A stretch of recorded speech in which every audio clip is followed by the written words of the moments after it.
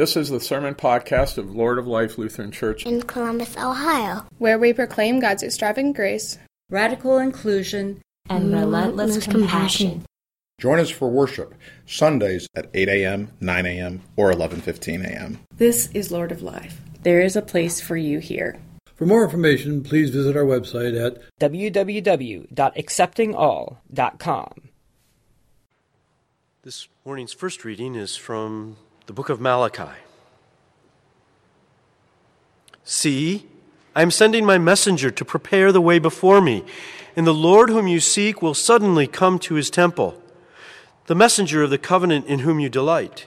Indeed, he is coming, says the Lord of hosts. But who can endure the day of his coming, and who can stand when he appears?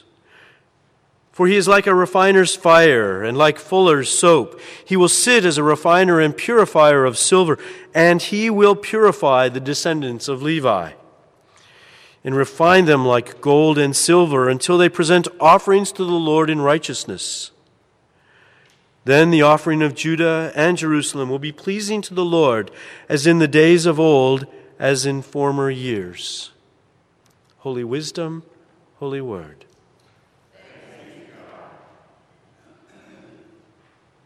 Second reading is from Philippians. I thank my God every time I remember you, constantly praying with joy in every one of my prayers for all of you, because of your sharing in the gospel from the first day until now. I am confident of this, that the one who began a good work among you will bring it to completion by the day of Jesus Christ. It is right for me to think this way about all of you, because you hold me in your heart, for all of you share in God's grace with me, both in my imprisonment and in the defense and confirmation of the gospel.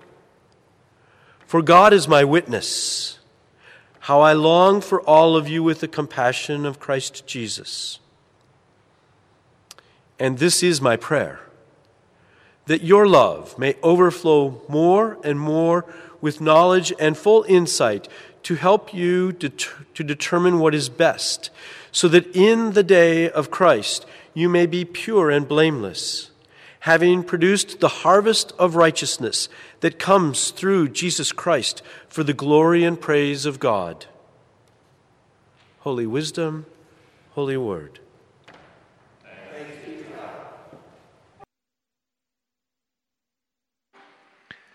The Holy Gospel according to Luke, the 3rd chapter.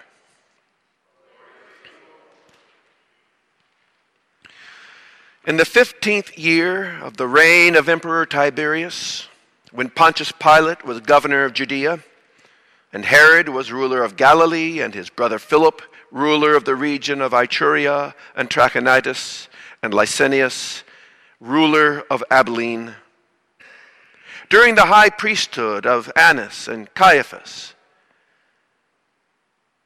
the word of God came to John, son of Zechariah, in the wilderness. He went into all the region around the Jordan, proclaiming a baptism of repentance for the forgiveness of sins. As it is written in the book of the words of the prophet Isaiah, the voice of one crying out in the wilderness, prepare the way of the Lord.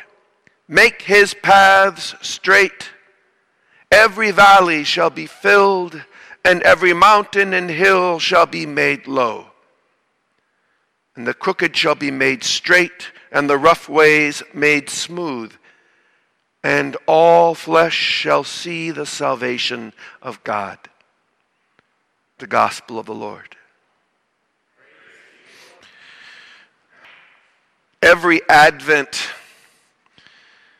we get a double dose of John the Baptist, whose voice screeches out like a double espresso, designed, I suppose, to wake us up, to knock us out of our complacency. Complacency is I'm not sure if problem's the right word. It's what we do. It's what we have to do to some extent. All the more so, the more complicated our world gets. We choose what to be complacent about because we can't be running after every thread of every cause. We can't respond to every voice and call. And so we choose what to be awake to and what to let recede into the background noise of our existence. What we let become just simply part of the given. Maybe a better word than complacency is autopilot. It's part of our survival mechanism. We learn what we can let go because we can't think about everything all the time. I've become rather painfully aware of that in this moving process. How exhausting it is to have to think all the time. To not simply be able to go to the store, but having to think, wait a minute, where is that place? What exit do I get off of?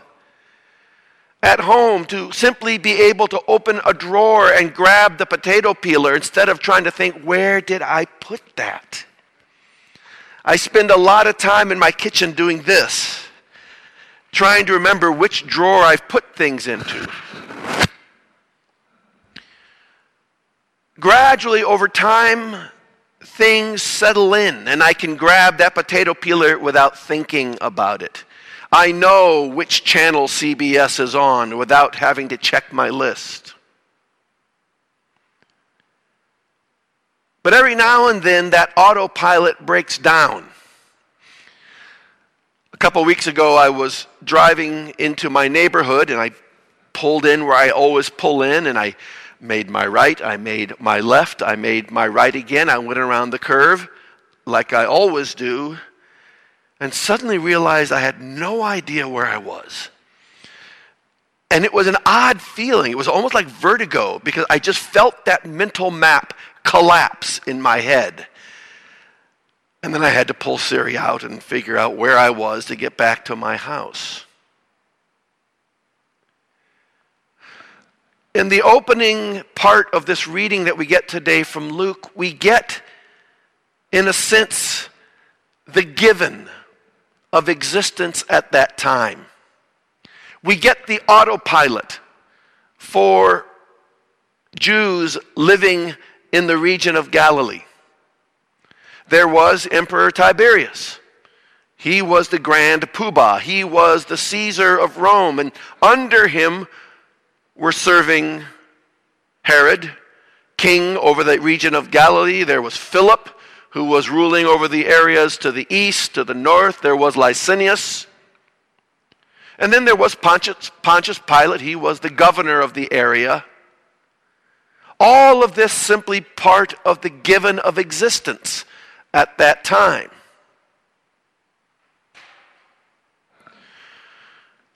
But then we get this odd character, John, coming into the picture, proclaiming a strange word. Oh, and you might have noticed at the end of that list of all those government functionaries, we get the two names of Annas and Caiaphas, the priests.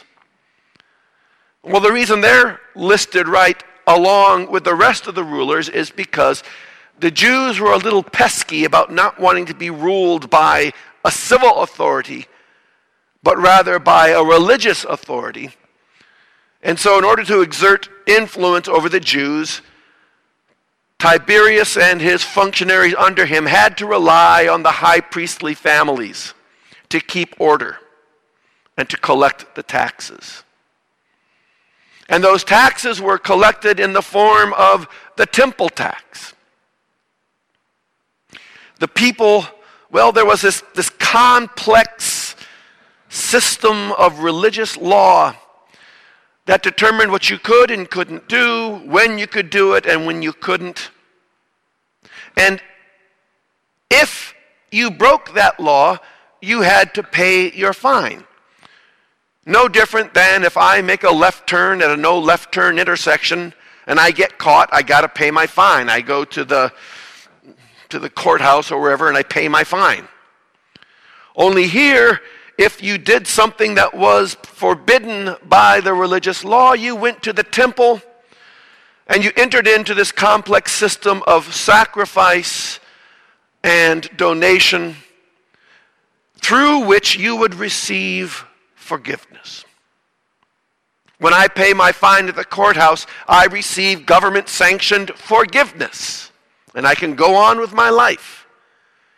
Here they would make the appropriate sacrifice at the temple, and they would receive divine forgiveness, and they could go on with their life. So connected was this system with the given of their governance that the word for sin and the word for debt were the same word. To sin was to owe a debt that had to be paid. And the priests would be happy to receive that payment. It's only when we have a full understanding of this given in the area that we understand just how revolutionary it was when John came on the scene. Because all of a sudden here is John along the banks of the Jordan offering forgiveness for free.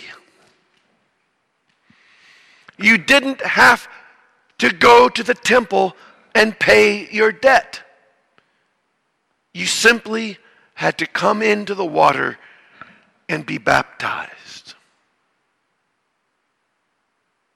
It's like if someone stood up and said, you don't really have to pay your taxes anymore. You really don't have to pay your civil fines anymore. I let you off.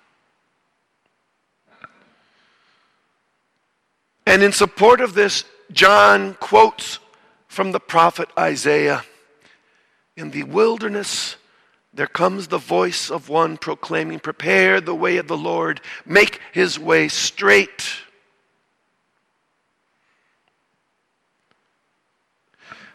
But if you read on in that book of Isaiah, if you go on from that little bit that he quotes from, you realize that that way that is being made straight isn't being made straight by us. It's being made straight by God. The idea isn't that we are diligently working to make this straight path so that poor God can get to us. It's rather God coming to the shattered people and making a way straight so that they can limp home again.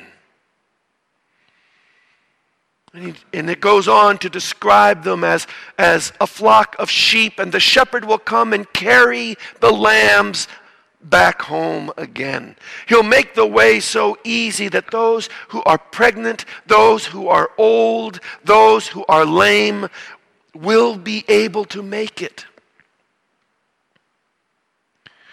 This is the path that is proclaimed to us this morning by John the Baptist.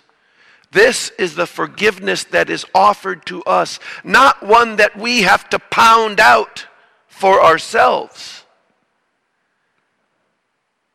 but one that is offered to us freely by God. Not one that is earned through the proper payment of fines or penance or anything else, but a way that is paved with the bricks of compassion and mercy by a God who simply wants his kingdom to be complete. By a God who loves her creation so much that she'll do anything to make that creation whole and to bring it into God's kingdom.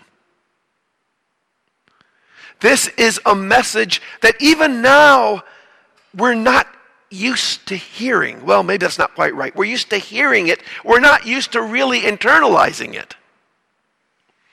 We hear about the love of Jesus. We hear about the grace of God. And then we keep whipping ourselves because we're not doing a good enough job. Oh, I should be busier at church. Why didn't I make cookies? I promise God today I'm going to wake up and try to do a little bit better. And every time I say that to myself, the screeching voice of John comes through to me again like fingernails on a chalkboard, waking me up from that complacency and saying, listen, this is something new. Let that mental map that you have of the way the world operates tumble down around you. And out of that sense of vertigo, open your eyes to see this new path. Open your eyes to navigate the new reality that is made up not of the mountains and valleys of my own guilt or my own sense of control, but rather of a straight plain comprised simply of God's acceptance and mercy.